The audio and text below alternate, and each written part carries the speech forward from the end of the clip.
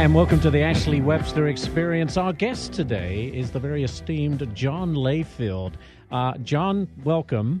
To tell our listeners, you've had a very interesting life up to now. You say, oh, I don't know about that, but you have. You started off, you were born in Texas. We were just saying Sweetwater, Texas. And in true Texas style, you're a big guy. What were you, 6'6"? 6'6". I was very skinny in high school, about 190 pounds. I ballooned in college to up to about 280, 300. But the football coach took one look at you and said, all right, buddy, let's see what you got, right? So you start in high school. You start in college. Where did you go to college? Abilene Christian, a little small school that was right near Sweetwater where I grew up. 1976, Ova Johansson kicked a 69-yard field goal on homecoming day, longest ever, and I was there that day. Wilbur Montgomery, the great all-pro running back from Philadelphia Eagles, broke the college rushing record that day, and I was just a kid, 1976. What's in the water down there? That's I don't know. It blew me away, and so I had no choice but to go to Abilene Christian after that. Should have gone to University of Texas, should have gone somewhere else, but that was where I wanted to go, and I'm glad I did. And I read that you got drafted by the LA Raiders, right? I did, yes. Did you ever get a chance to play for them? Never got a chance to play. I was on the team. We had 3 All-Pros. That was the year Bo Jackson got hurt. Probably would have gone to the Super Bowl if Bo hadn't got hurt. I don't think we'd have beat the 49ers, but would have gone to the Super Bowl. Then played 2 years in the World Football League. Jason Garrett actually played in San Antonio for Mike Riley, who later coached at Nebraska and Oregon. Jason Garrett, the coach of the Cowboys, was our quarterback. And what position did you play? Offensive tackle. You're a tough guy. I don't know about that. Did you love it? Did you love it? I loved every bit of it, yes. In the trenches? If I hadn't gotten hurt and could play longer, I'd have played 10 or 12 years. How did you get hurt? Had several knee surgeries, a broken leg, 2 broken legs in college. Oh, my God. A lot of injuries. I got very That's a lot of pain medication. The fact that you can come back from 2 broken legs is unheard of. Well, I broke my femur my freshman year, tore every ligament, and then came back the next year, probably a little bit too early. Broke the fibula in my lower leg the 9th game of my senior season, playing against John Randall, who's in the Hall of Fame of the Minnesota Vikings. And I played the rest of the game on the broken leg and gave up 1 sack, the only sack I gave up that year to John Randall. And I saw John years later. He's a big WWE fan, loves Stone Cold Steve Austin. Yeah. And I said, hey, I played against you, if you remember. He goes, yeah, you tried to play against me on a broken leg. He goes, he remembered. He remembered. He said, and I have the picture in my living room of me turning the corner on you getting the sack. So I now hate him. But I want to get back to the Raiders if I can, because I lived in L.A. for a while when the Raiders were playing there. It was a terrible year. They were playing at the Coliseum. But they always had this aura about them. They were a mean, nasty bunch. Al Davis, just win, baby. What was the franchise like? It was awesome. Al Davis was a great owner. Yeah. Al Davis, people compare Al Davis to Jerry Jones. That's not fair to Al Davis.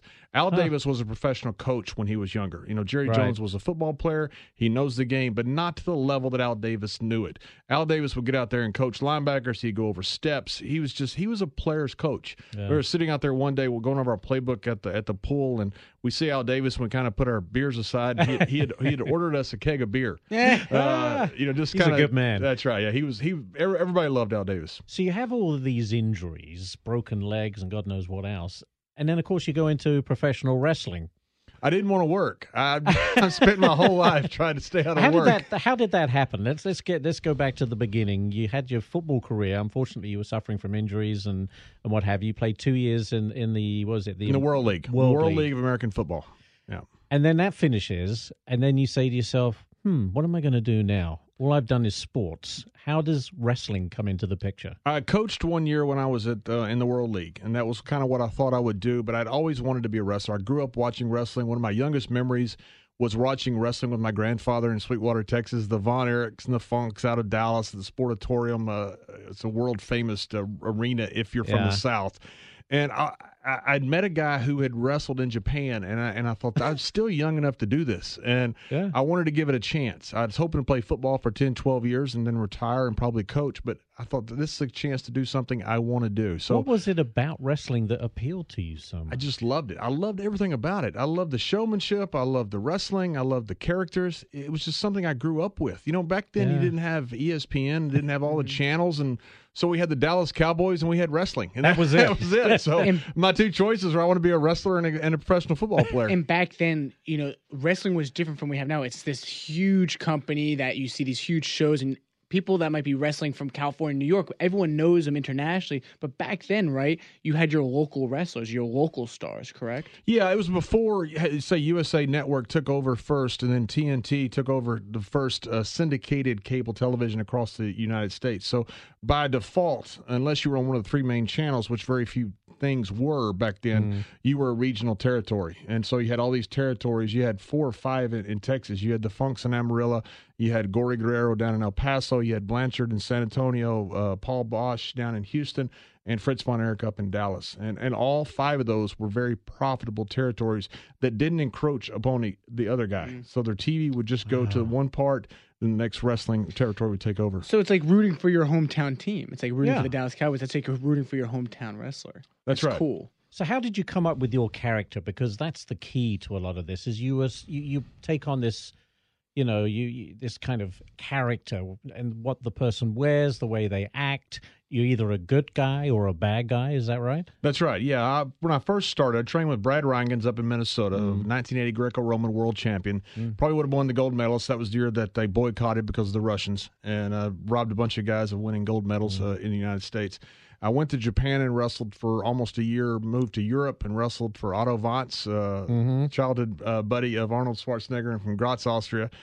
Peter William, a former Nazi youth. It was quite an experience. Worked for the mafia in Japan. And, as you do. As you do, yeah. The Yakuza and the mafia down in Mexico. So it was quite the experience. So you're doing this around the world. I mean, I didn't realize that wrestling was big in Japan. I think sumo wrestling, but I don't think... Yeah, it was huge in Japan. Absolutely huge. It was the only place I could make any money. I was a big young kid, and they liked the big young football players. Stan Hansen was a legend over there at that time, Bruiser Brody, and they loved the big Americans that were real rough and tough to come over. And so I was able to make a living in Japan where I couldn't in the United States. What was the crowd like? I'm sure the crowd is a big part of wrestling. They make it because they really get into it, and they the good and the bad, and they have their favorite performers. I want to say performers, but wrestlers.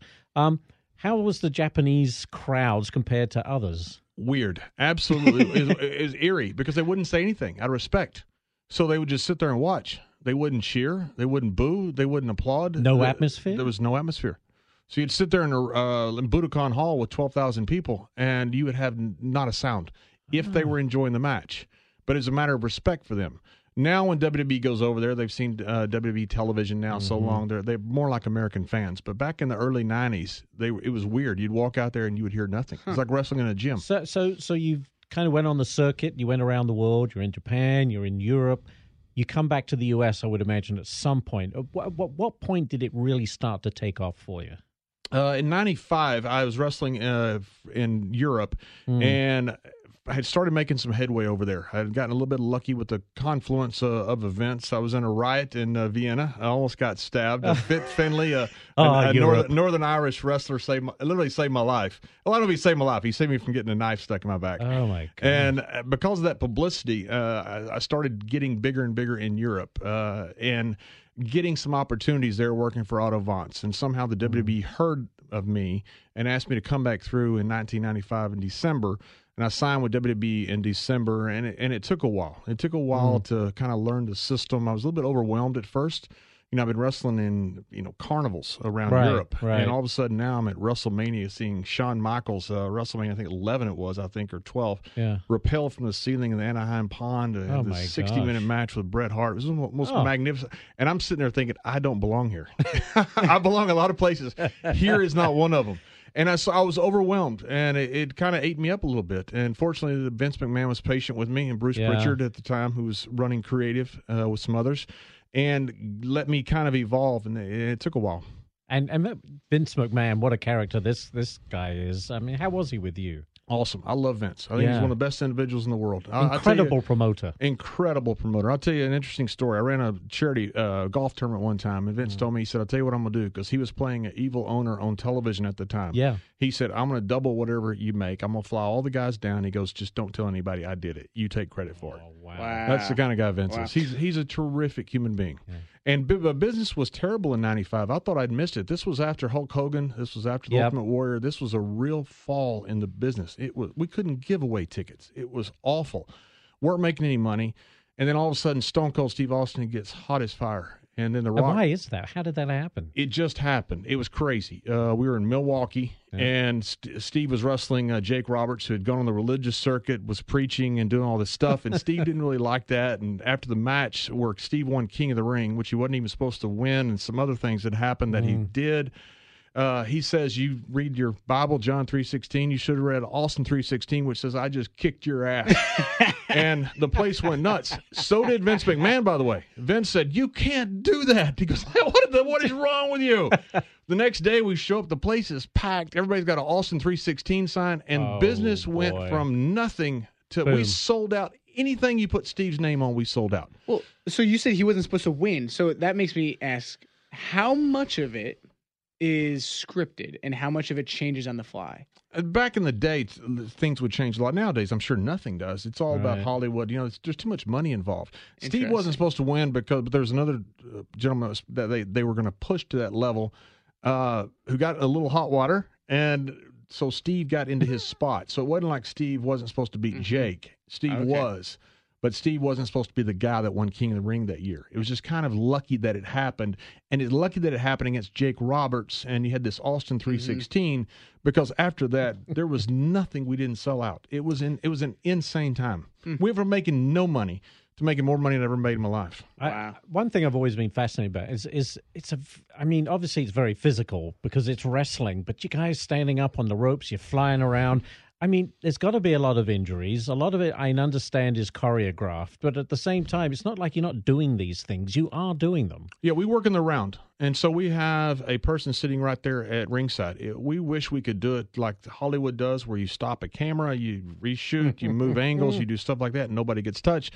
That's not possible. We're working in front of 70,000 people sometime, and sometimes they're 2 feet away. So a lot of things hit, a lot of things land. Fake is not the correct word. Scripted could be the correct word, but fake is certainly not. The physical punishment is what I'm trying to get at. I mean, when you've had a match, you go back to the dressing room. Are you in pain? Absolutely, yes, absolutely. The older I got, the more it was. Yeah, I've had, I think, 13 major surgeries. I've had a broken back, torn bicep. I've had a lot of injuries. And that's from in-fight.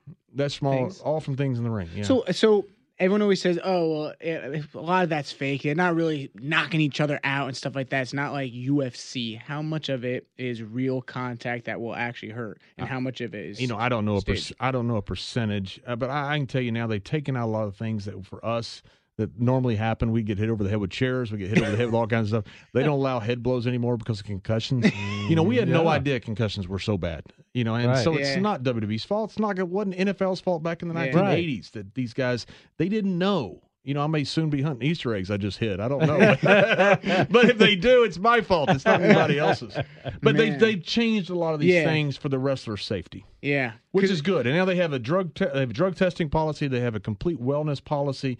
They have all of this concussion testing. I mean, they're really leading edge right now in sports, WWE is. How much PEDs or steroids or whatever you want to call them how much of it was around when you were there? Because now it's pretty clean. Now it's, as far as I know, it's clean, completely clean. Yeah. When I started, it was the Wild West. I mean, it was, in the 80s and 90s, it was same with football, same with baseball. Yeah. There were drugs everywhere, not just PEDs. There were drugs everywhere. I mean, guys, it was a wild, wild time. And Vince McMahon was one of the first ones that came along and started testing for cocaine and pills. Which really helped clean up the industry. Interesting. And then later started testing for PEDs, way before, certainly before baseball did. So you're earning more money than you've ever earned before when it's really taking off. How long did that last, and how long did you wrestle for before you said, I can't do this anymore? Till about 2005. I made it to about 2002 and had a pretty good run during that entire, what they call in wrestling, the Attitude Era with Stone Cold Steve Austin, The Rock, The Undertaker. We had selling out arenas all over the world. I had torn a bicep, had a hernia. I really thought I was retired, and they needed somebody to step in the ring against Eddie Guerrero within about 6 weeks in the Staples Center. And they asked me if I could do it. And so I cut my hair, changed my whole look, changed everything, became Wall Street JBL as compared to this beer-drinking Bradshaw from Texas. And Eddie and I went, and at first it wasn't working at all. We gave his mother a heart attack in El Paso on Mother's Day, his hometown. And after that, I actually needed a police escort to get out of El Paso because of that. It was one of the It's craziest. like a badge events. of honor, though, really, in some respects. That's right, Eddie. We weren't selling any tickets. We weren't doing anything. Nobody cared about me. No, everybody cared about Eddie. He was the most popular Latino star probably of all time. Nobody cared about me. And Eddie came. We're good friends. And he came to me and goes, "I got an idea." I say, he goes, "We're going to give Mom a heart attack on Mother's Day in El Paso, where his father is a legend." So after the match, Eddie's mother fakes this heart attack. Oh, God. They get her out of the ambulance. Mom's in on it? Oh, absolutely. Oh, my God. The She went place- down like a sack of potatoes. I'm standing from 2 feet away from her, and I thought she'd had a heart attack. It She was good. It looked unbelievable, and the place got eerily quiet. And after that, people wanted to kill me. I had to have extra security. The police gave me an escort all the way out of town. They thought I'd be killed. Can you ever go back? Have They you ever told me gone not back? to. I've gone back one time, and well, I'll tell you what happened. Now, about 4 weeks later, we set an attendance record at the Staples Center. So I held the attendance record at the Staples Center. The Lakers and everybody, Yeah. me and Eddie Guerrero held it. A couple years later, unfortunately, Eddie passed away, and I did the eulogy at his funeral. And then people realized that we were actually good friends, and it was all part of the show. But that brings up an interesting point. I mean, there's a lot of trash talking. That's a big part of wrestling. You get in each other's face. Is any of the animosity real? Did you know wrestlers who really did not like another wrestler? Absolutely. And So I don't that know added how, some extra spice. Oh yeah, guys would always hide a few extra barbs in the bag, to bring out on guys on national television. That was a lot of the fun back then. Yeah. Back then things were very, very loosely scripted at best, and so guys just said almost whatever they wanted to. And there was some personal animosity between guys, and those were some really fun times. Were they intentionally pitted against each other? Yeah, absolutely. Shawn Michaels and Bret Hart hated each other, and there's legendary stuff they said to each other on worldwide television that was just about as mean as you could get. Yeah, they got in a couple fights in the dressing room. Yeah, it was a wild time. It was a bit of the Wild West back then. So okay, so let's move forward. And you're at the end of your career. What do you want to do then? Do you want to go into commentating? Which would be a natural transition for many people who've been in the sport. I didn't want to retire. I just got injured. I was right on top of my game. I'd been world champion for a long time, and all of a sudden I have to retire. Did not really want to, and so I was just kind of burned out. I just wanted to leave the business. So I took a job on Wall Street working as an investment banker. Worked for a few years there. Why Wall Street? Was that always in your background, or did you just say, you know what, I think I can do that? No, West Texas, where I grew up, is a wind capital of the world. Right. Sweetwater, Texas, Nolan County. And I'd put together a wind farm. I'd worked with an investment bank to do that, had the turbines bought from GE. The renewable energy credit market imploded during that time, and we had to cancel the deal. So the investment bank then said, we love what you did. Would you come to work for us? So it just kind of came out of the blue. Incredible. Then I worked for them all the way up to about 2008 when everything went dry with the recession. Yeah. Nobody could raise any money at that time except for Goldman Sachs. Right. And I had a chance to go back and be part of WWE. And at that time, I wanted to go back. It'd been long enough that I'd kind of missed it and wanted to go back. Fascinating. Then I went back stuff. and did commentary for them for, 4 or 5 more years until I... And how enjoyable was that? Because you obviously, you've been in the sport, you know it backwards. It's kind of fun to commentate, right? It's a lot of fun. It's a lot of fun because you're part of the show. Yes. And you're helping storylines advance. And I really enjoyed it. And when I went back after a few years, I'd gotten removed enough where I could actually be a decent commentator. Yeah. When I coached football in college, and when I was playing the World League, I still wanted to play.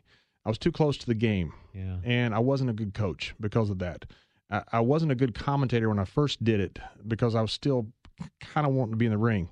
After a few years, I had no desire to be in the ring, and I was a much better commentator. And it was a very enjoyable time just to kind of sit there and be a fan like everybody else. As you say, be a part of it. That's right. Which is always fun. And the commentators, if you watch wrestling, they have a big part of it. They build it up. As you say, they add to the storyline and let the viewers understand what's going on. It's a big part of it. It's a big part of it. And at times, it's different from play-by-play or a sports commentary because you don't want to be a step ahead. You want to be a step behind. You want to let the audience see it first. So you're not going, I bet the Undertaker's coming out here. You don't want to give that away. Yeah, you right. want them to see it and then respond. At times people get on to you for that. Go like, what a dummy. You didn't see the Undertaker coming? Of course you did. But you want the fans to experience, enjoy it. Let them get it in their own mind. Is there a typical wrestling fan, John? do they come from all walks of life? I mean, I'm fascinated by As that. near as we can tell, especially with the women's movement right now, they just come from everywhere. Everywhere. I mean, everywhere. I've been with, I was with a Wall Street executive one time, and he was literally buying a company with Warren Buffett the next night, and he's a big Dusty Rhodes fan, the American Dream. And I said, well, Dusty's going to be there tomorrow at the Hall of Fame in Madison Square Garden. Do you want to go? And he said, oh, my God, I'd love to meet Dusty. He goes, I got to do this thing with Warren Buffett. That's a loss. So I sent him a picture with me and Dusty, and he said, oh, I'm just here with Warren Buffett. I'm going to save that text forever. But, if you go to these fights today, Yeah. you still see people wearing shirts with Oh, his yes. face all over it. Yeah. All over. And, I mean, what was it? At WrestleMania this year, sellout at the MetLife Stadium. What was that, 80,000? The Jets and the Giants don't even do that. Oh, God, no, they wish. And the impressive thing, I thought it was going to be a lot of young people. You know what I'm saying? Yeah. But most of the people were 25 and up. Yeah. Right? That's right. It's a great show, and that's what it's supposed to be. Entertainment. It's variety theater. So you have your hardcore wrestlers, you have your fantastic guys with the flamboyant costumes, you have your beautiful women, your athletic women, your guys who are over the top, and your guys who are just basic guys. Yeah. Everything that you would want is there, and it's a basic of good versus evil. It's something That's people what it is. understand very well. Have you wrestled in Mexico? I was just, as you were talking there, I was thinking of Jack Black in that movie. Is it El Libre or something like that? It was a fascinating movie. You know, they put the masks on, and I mean, is Mexico just its own kind of variety of wrestling? Complete different world. Yeah. When I first started, I'd wrestle down in the border towns on the Mexico side of the Texas border, and go down as far as Monterrey, working for a group there that was in the Northern Territory. And we'd wrestle. The fans would be behind chicken wire in Nuevo Laredo. It was it was so bad. I'd be the only gringo that was down there, the only white guy that was down there, and of course I was the bad guy. Of course. And I literally would stop at a steak restaurant and pinch a knife because I couldn't take it through customs, and I put it in my bag and put the knife in my hand. Never had to use it, but I always thought I was going to have to. Did they throw things at you? Oh, they threw everything. You could throw little batteries. They'd throw at you. Oh, now that sounds like English soccer. They'll throw those at players back in the day. I would have to wait in the dressing room. Sometimes we used to wrestle the Plaza del Toros in Monterrey, and they literally would put me in the dressing room where the bull had been butchered because there was blood everywhere. You got to be kidding me! Yeah, and I'd wait till the fans got too drunk and would leave. I'd wait till 2 or 3 o'clock in the morning because they'd want to throw rocks at me or batteries or something. John, I think we spoke recently, and you've been to Saudi Arabia, now the Middle East, a whole nother different environment for sure, right? That's right. The prince there in Saudi Arabia is trying to open up Saudi Arabia, and he wants to do it with as much Western things as he can bring in. How does wrestling go down in a very conservative It's country? Interesting, and I can't think of the Gulf state. I think it was UAE, could be Dubai, but anyway, they were chanting in English, "This is change," when they were seeing women in the ring wrestle. Wow. Oh, they had which women been the wrestlers. first time. Then they haven't in Saudi Arabia yet. They claim that they're going to. At least from what I've read, I hadn't heard that from WWE.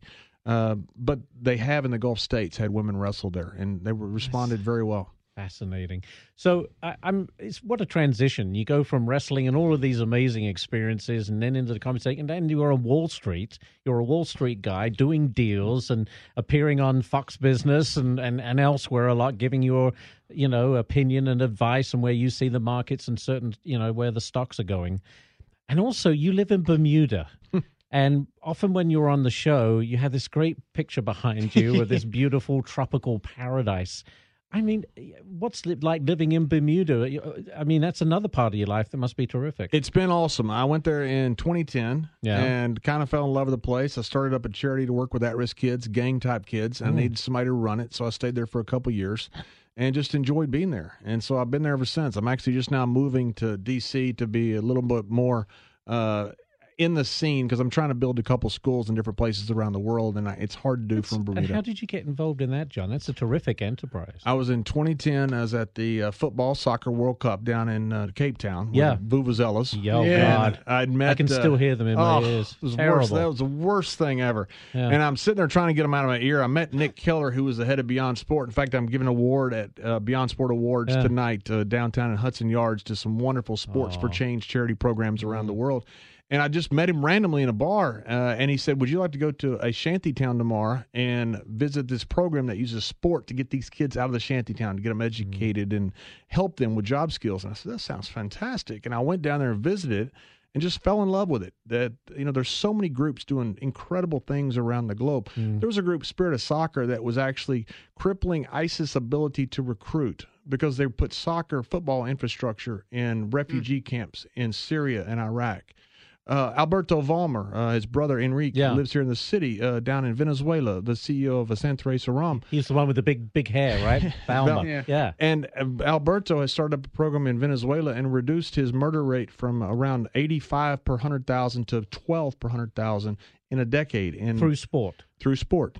In incredible. Venezuela. He's doing incredible things in prison. There's these groups that are doing, and that's what we're going to see tonight at Beyond Sport Awards. That's why I'm here, that are doing incredible things with sport around the globe. Can that be applied to the U.S., to inner cities here? It is. It is being applied, and it's being done very well. I just asked to be on a board for Memphis Inner City Rugby.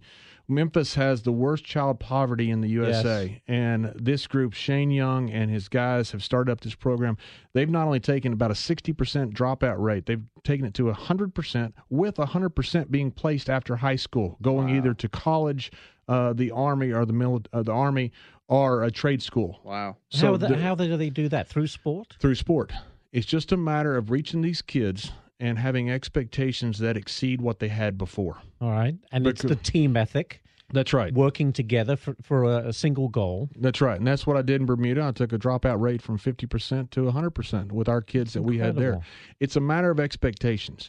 We've had in our inner cities, in low income, in North America, and pretty much around the globe, a 50% dropout rate among inner city kids, with the 50% that graduate at 8th grade reading levels. And we've had every kind of education minister there is. We've had every kind of education program there is. We've had all money thrown at this project.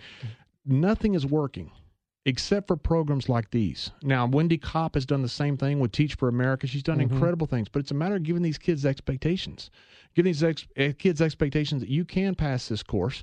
You may be at a 4th grade reading level, but you're going to graduate with a 12th grade reading level. Kids respond to that. That's incredible. So you're involved here in the U.S. Obviously, you mentioned Memphis, but you're doing it around the world still. I am. Well, I've got a project in Malawi. I'm going back down in November. We're building a project just north of Lilongwe. It's probably the worst poverty in the world. It's only 2% of that entire area. When you say poor, how poor? Only 2% of the area has electricity. So only 9% of Malawi has electricity total. And we're at 2%. We've got a bricklayer right now building our foundation. We're paying him £2 a day, about $2.50 a day. Oh, it's some of the worst. It's poverty that you couldn't believe. No. And we're building right in the middle of this 7-acre sports facility that we negotiated with village leaders, village heads, and a school to go with it. So we're going to take these kids. We're going to help with the adults with subsistence farming. Yep. Obviously help with HIV, AIDS, malaria awareness and prevention. Job skills, but also education. And lots of sports, I would assume. Lots of sports, absolutely. Are you going to bring wrestling into these areas? I don't know. We don't have a wrestling coach is the problem. Yeah. I have rugby coaches, and I have basketball coaches. I'm visiting a great program down in Zimbabwe when I go down there, Hoops for Hope, about Ubuntu Matters. In the 2006 Celtics were big on that, and we ended up winning a championship. So we have coaches for that. We don't have for wrestling yet. We're still working on right now putting the teachers together and all the coaches together and getting the facility built. We have 10 weeks till the rainy season, and we've got to get a lot of supplies on the facility before rainy season so we can complete it. I'm going back down in November to help. This is a big passion for you, John. Is this where you see, as you look down the road now, you're doing your Wall Street thing? Is this your passion now? It's all I want to do. I love doing this. I love trying to break generational cycles because so few people are able to do that. It's one of the hardest things in the world. You go into an area that is poverty or you have problems, whatever at-risk kids are, that at-risk can manifest itself in different symptoms, and whatever brings that about is caused by generational cycles. So you go down to the 9th Ward in New Orleans, and when the Hurricane Katrina exposed that, we realized we've got this terrible place here that's had money thrown at it, that nothing's been done. Somewhere you got to break generational cycles, whether that's incarceration, gang membership, or illiteracy. And to do that, you have to have a different method to go in there. And that's what I'm hoping to be able to build a model in Malawi and help these guys in Memphis do the same thing. Well, that's absolutely remarkable. From football player to wrestler to commentator to Wall Street banker, investor, and now you're a community builder helping people here and young kids here in the United States and around the world. It's absolutely tremendous. And I hope you come back and tell us how these projects are going, because I'd love to hear an update. Well, thank you. Our Malawi project, like I say, we have 10 weeks to the rainy season. We hope to get it done, at least all the facility, the material on site by then. We hope to have our school and facility up and running by next summer. Well, do these kids, when you help them, do they know who you are?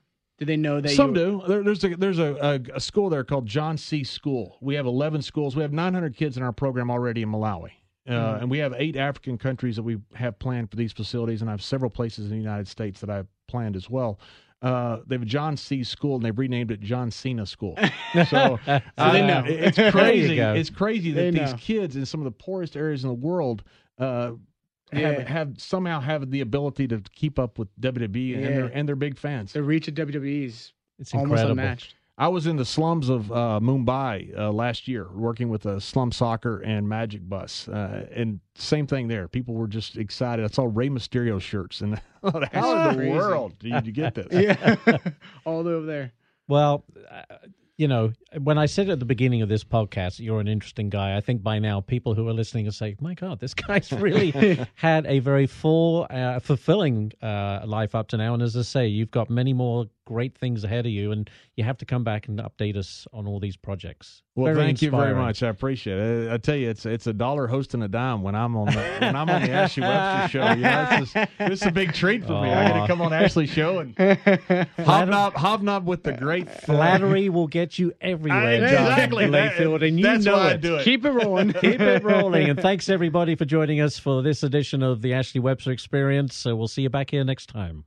From the Fox News Podcasts Network. I'm Janice Dean, Fox News senior meteorologist. Be sure to subscribe to the Janice Dean podcast at foxnewspodcast.com or wherever you listen to your podcasts. And don't forget to spread the sunshine.